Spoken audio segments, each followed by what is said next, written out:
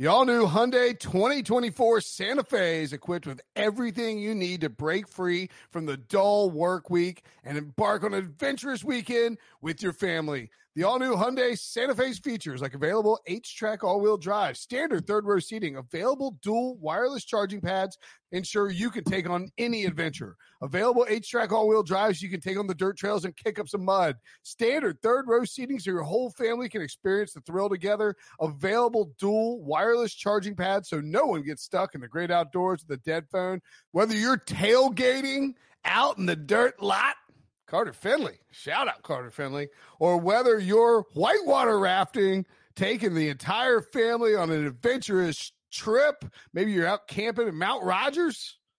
I used to go as a kid. Wish my parents had a Hyundai Santa Fe. The Hyundai Santa Fe is perfect for your family outing. Learn more about the all-new Hyundai Santa Fe at HyundaiUSA.com. Call 562-314-4603 for complete details.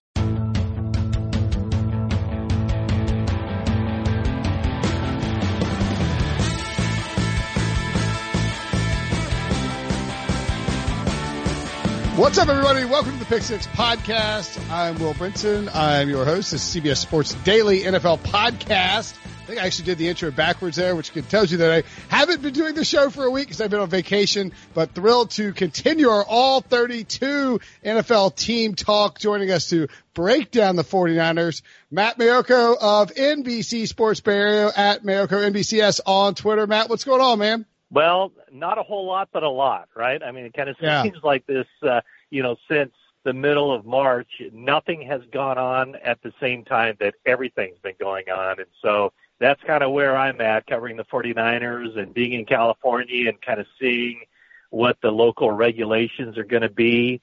And, I mean, the one constant is in talking to everybody I know, both with the team, outside the organization, nobody has any idea how this is going to play out. So we just keep talking about it and discussing it like it's going to play out like it always does. But and I guess then we'll cross that bridge when we get to it. I mean, it's all you can do. And I mean, we've gotten a bunch of notes from people who are like, hey, we appreciate you forging on with football as best you can. I mean, we try to acknowledge everything on the outside and talk about it, but people do want to focus on their teams because it's a welcome distraction. Deebo Samuel, man, I'll tell you what, this is a team that represented the NFC in the Super Bowl last year, and Kyle Shanahan is an offensive genius, and they just used a first-round pick on a wide receiver named Brandon Ayuk, who I really like. But if Deebo Samuel isn't ready to go, with the loss of Emmanuel Sanders, this wide receiver group is as thin as it gets across the league. Yeah, I mean, it is from the sense that, very few guys have done much of anything in the league. Kendrick Bourne is a fine receiver. Is a starting caliber receiver, probably borderline, but certainly a good third receiver. But then when you look also at last year, there were two guys that were on the team a year ago at this time that the 49ers expected to be big parts of the offense in 2019, and it never happened due to injuries. Trent Taylor is the best slot guy that they have, and he never played a snap because of a Jones fracture, which obviously is the same injury that Deebo Samuel has. And, he came back too soon perhaps, and there was some aggravation of that injury. They went back in to fix some things. There became an infection. 5 surgeries later, he's not able to even step on the field for the team in 2019. The other guy is Jalen Hurd. 49ers drafted Deebo Samuel in the second round last year. Jalen Hurd, tall wide receiver, who was a running back at Tennessee and was basically on pace to set their all-time leading rusher record there for the Volunteers. Yep. But he, because of his size, I think the thought process was, I want to play football for a long time, and at 6'5", I'm a big target, and I'm going to just take a pounding, so I want to move to wide receiver. Tennessee said, no, we want you at running back, and so he went to Baylor for his final year and played pretty well. 49ers ended up drafting him. In fact, they drafted him with the thought that if he had been a running back, he would have been drafted. If he had been a tight end, he would have been drafted. Instead, he was a wide receiver, and he was drafted in the third round. So knowing what you know about Kyle Shanahan, when you hear him talk like that, you kind of understand that the wheels are spinning in his head of, I have this player on my team who's an NFL player at 3 positions. Now think about what Kyle Shanahan can do with a player like Jalen Hurd specifically, but not only, but specifically when you're talking about 2-minute drills and the fact that, your offensive personnel is pretty much locked in on a 2-minute drill, as is the defensive personnel. And now you can move him around and take advantage of all kinds of different scenarios and mismatches and everything else to get what you want it to be at the right period of time to take advantage of stuff. So Kyle Shanahan loves mismatches. He loves using personnel groupings and formations to create the one-on-one scenarios that he thinks is most advantageous for his offense. So you can kind of see where a guy like Jalen Hurd would fit in to this offense. Okay. So, in your mind, when you think about Kyle Shanahan and what he's operating with, even though he's got sort of, I like Raheem Morris, Tevin Coleman, and we'll see what happens with Jared McKinnon. But it's not a premier personnel group at wide receiver and running back. With Kyle Shanahan can overcome that easily enough, right? I think, that last year he did not feel like he had the pieces that he wanted for his offense. And still, at the end of the season, you look at the stat sheet, and only one team scored more points than the 49ers last season, and only 3 other teams had more total yards than the 49ers. So when you look at it from the standpoint of Kyle Shanahan not feeling like this was just a machine, an offensive juggernaut with a lot of explosive players, and the team still offensively did what it did, I think the offensive personnel is better this year, even though they lose Emmanuel Sanders to free agency. But the idea of them having, like you mentioned, Raheem Mostert and Tevin Coleman, and then if Jerick McKinnon can be anywhere near what he was when they got him, now they have an element that they didn't have last year, which is a guy who can run great patterns out of the backfield and catch passes on 3rd downs. So even though maybe the name, the star recognition other than George Kittle is not there, and maybe Deebo Samuel could have been on the verge of stardom had he been healthy and made it through a full season, and we'll still see what he's able to do this year. I think that in Kyle Shanahan's mind, he feels like the offensive personnel is in a better situation right now, well, certainly before the Deebo Samuel injury, right, than it was last year when the offense turned out to be a pretty good offense. Is this a make-or-break year for Jimmy Garoppolo, who we somehow didn't mention when talking about the offense? I don't think it is. Now, clearly they expect him to take a leap forward, and right, every sign would point to him doing that because of what quarterbacks tend to do in their second full season in Kyle Shanahan's offense. He had a good year last year, yeah, and did he have a great year? Maybe he didn't have a great year, but he had a really good season. So I just don't know.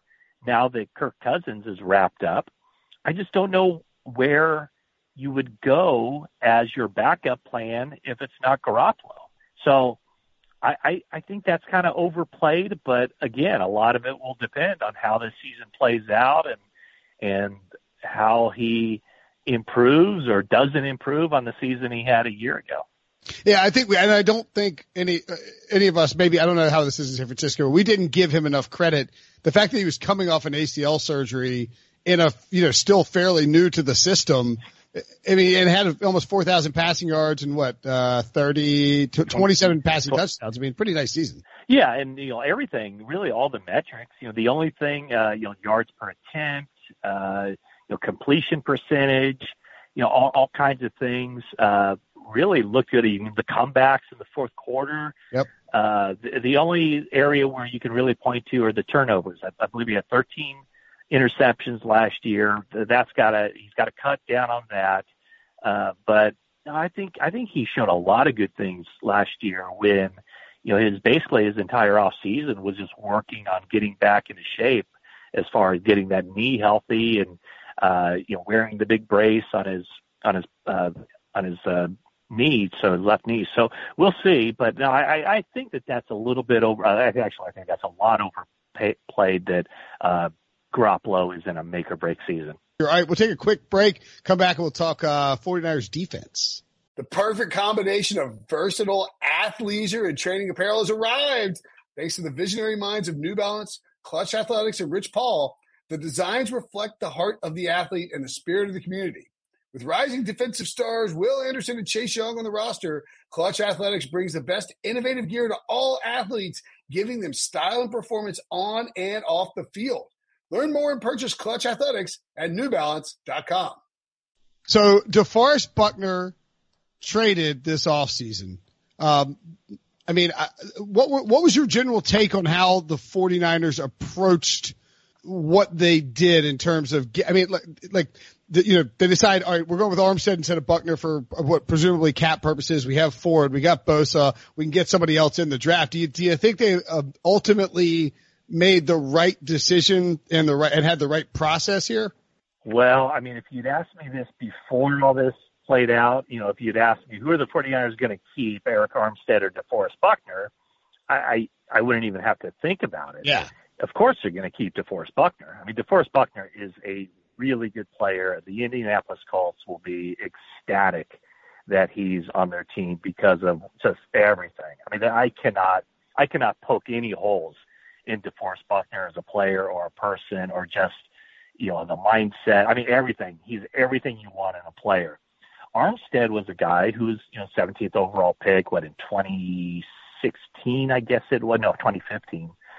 And so, he had kind of battled through some injuries and really wasn't all that productive. And then, oddly enough, during a contract year, he puts it all together. He had always been pretty good against the run. He'd always been pretty decent as a pass rusher, but never finished the deal. Last year, he finished the deal, led the team in sacks. So, I mean, to me, it's a no-brainer. You take, if you have to choose between one of the two, you pick DeForest Buckner. Sure. That's with all things being equal. Well, all things aren't equal because the 49ers weren't in a position to sign DeForest Buckner, not for the contract they gave Armstead, which is $17 million a year. Buckner ended up getting $20 million a year with the Colts. Then you add in, the cap money that's saved from that, which could help you sign a guy like George Kittle down the road. But then they were able to get the 13th overall pick. And then they were able to trade back just one spot. And because of that, they still got Javon Kinlaw, who is a player that they really like, and put him in a category, coming out of college, very close to DeForest Buckner. Oh, wow. And then using that one pick that they moved back, they were able to trade up and get Brandon Ayuk, a player that they did not believe was going to be there at number 31 overall. So when you kind of let it all sort out a little bit and you see that, they in essence got the two players they wanted in the first round and saved $4 million in cap room, now it starts to make sense. And so even though I will go to my grave saying DeForest Buckner is the guy that epitomizes everything you want in a team, if then you were to tell me, okay, you can't have DeForest Buckner, but you have this instead, now I start to see it. And I say, okay, that makes a ton of sense. Might ultimately not be the right call, but the thinking was really good. The execution of the plan was good. And so everything turned out after that trade about as well as they could have hoped. Yeah, I mean, that's the thing is ultimately you have to say, okay, if we try to do 1 year with Buckner and Armstead and, and just push this together and see if it plans out, that's not a good long-term approach. You have to decide, can we do it? And you come out of there with the two of the top prospects you had on your board, and more cap room. I tend to agree with you on that. The Kittle thing is interesting. Yeah, and the one thing, Will, though, is I don't know how much of Armstead's production last year was a direct result of DeForest Buckner. And so that's something to kind of keep in mind, too, to see how Armstead is able to do it this year when basically all the attention from the interior pass rush anyway is going to be on him as opposed to all the attention, last year and the 3 previous years being all on Buckner. Yeah, I know. That's a fantastic point, and we won't know until the games are being played. You mentioned Kittle, just to touch on Kittle really quickly. It sounds as if his agents and he are not under the impression, hey, we'll take a top tight end contract. Is that what you're hearing as well? I think that's fair. I think they, in fact, Jack Beck, his agent, told me a couple of weeks ago that he views George Kittle as a unicorn. That they're just one of a kind. I mean, and the thinking is that, even though here's this market for tight ends, the tight end position has about the most difficult job in all of football, maybe other than the quarterback, because you're basically asked, and in the case of Kittle, he has done this at a very high level. He's asked to, run the routes and produce like a top wide receiver while also playing the position in the run game like an offensive lineman.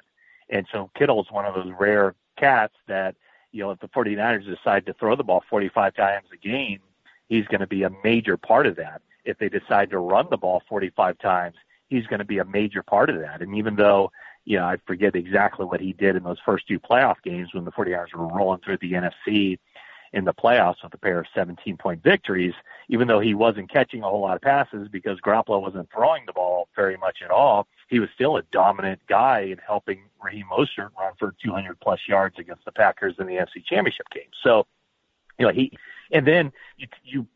aside from that, I really pay attention to the locker room and kind of how a guy handles himself, how he's thought of by teammates, how he sets the tone, and George Kittle is all of that too. Yeah. So when you look at Austin Hooper making $10.5 million a year, and George Kittle has made not much over his first 3 years, and is scheduled to have his roster or his salary bump up to $2 million this year.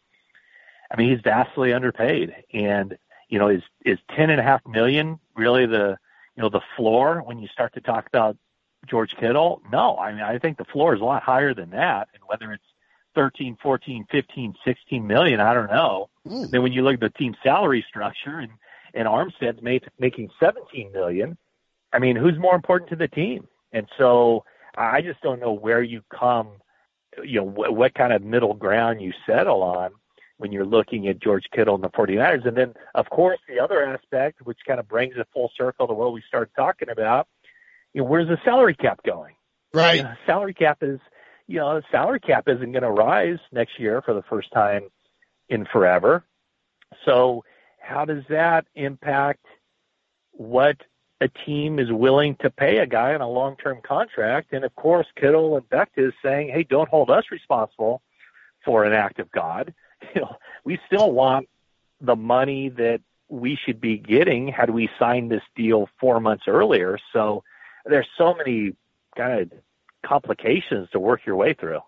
Yeah, and I would say, too, just one more thing on Kittle is that maybe more so than any other scheme, his importance to – because Kyle Shanahan's whole thing is, you want the play action to look exactly like a running play. And with George Kittle out there, it allows you to look like you are going to run the ball every time. And then to have the way that he runs his routes and the way that he does such a good job leaking out and faking on blocks and all that, like that is a really, really key component to what they do on offense. Yeah. And that is that is something that not everybody can do, like you said, fake like you're blocking, carry that out, and then have the athleticism and the agility to then almost, 0 to 70, in the snap of the finger, get out there into your route and create immediate separation. So that's a very underrated, unspoken until now aspect of George Kittle's game. For sure. Okay. So, let's get you out on this. This is a hard question it's a hard question for all teams, especially in this offseason, Matt, but it's really tough with the 49ers because what constitutes a successful season for the team that had a 10-point lead in the fourth quarter of the Super Bowl last year? Like I don't know. What are you happy with if you're the 49ers? I can't imagine there's anything less in the Super Bowl, but I mean, it's very, very difficult with that hangover lingering, right? No, absolutely. And, you always have to see how things play out. Like, and I'll use the example in the 2018 season. When that season started, people were talking playoffs. Sure. Let's see if they can make a deep run. And then your quarterback gets injured in the third game. And then the 49ers are lucky. The best case scenario for that season was exactly what happened, so they could get Nick Bosa at number 2 overall. But, you framed the question like, what is a successful season for a team that led by 10 points in the fourth quarter of the Super Bowl? Well, I guess my answer to you would be a successful season for the 2020 49ers would be having a 10-point lead in the fourth quarter of the Super Bowl and having that same 10-point lead when the clock strikes zeros. So that is what it is. And I don't think there's no getting around that they go into this season fully expecting to win a Super Bowl. And there are a lot of guys who are coming up on the final year of their contract. So I'm not going to say it's either this year or never, but when you look at it, this is the time for them to finish the job. And if they don't, it's going to be even more difficult next year. So that is it. That's the goal, and that's probably what's going to define this season, because I don't think even just getting to not even getting to the Super Bowl would be the goal of the team this year. They don't want to become Kyle Shanahan, the modern Buffalo Bill, something. Yeah, exactly. And right now, Kyle Shanahan had a big lead as an offensive coordinator for the Falcons. He had a big lead as the head coach of the 49ers. He's got to kind of get that monkey off his back too. All right, all the answers you needed from the 49ers offseason. And what is a weird offseason, but one we'll deal with Matt Maiocco. Thank you so much for the time, Matt. It's I know it's weird there, it's weird here, it's weird everywhere. So we appreciate you taking the time to talk. All right, well, I appreciate you having me on. Take care. Okay, picture this: it's Friday afternoon when a thought hits you.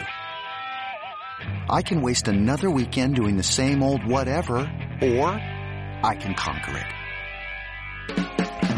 I can hop into my all-new Hyundai Santa Fe and hit the road. Any road. The steeper the better. Because my all-new Santa Fe is available with H-Track all-wheel drive, so I can hit the trail without a worry in the world. Heck, with 3 rows and best-in-class rear cargo space, I can pack the whole family in with all our gear. We've got available dual wireless charging for our phones, so we'll never lose touch with civilization, and we won't lose touch with the primordial power of Mother Earth. So which is it? Waste the weekend or do something a little more epic? And conquer it in the all-new Hyundai Santa Fe. Visit HyundaiUSA.com or call 562-314-4603 for more details. Hyundai, there's joy in every journey.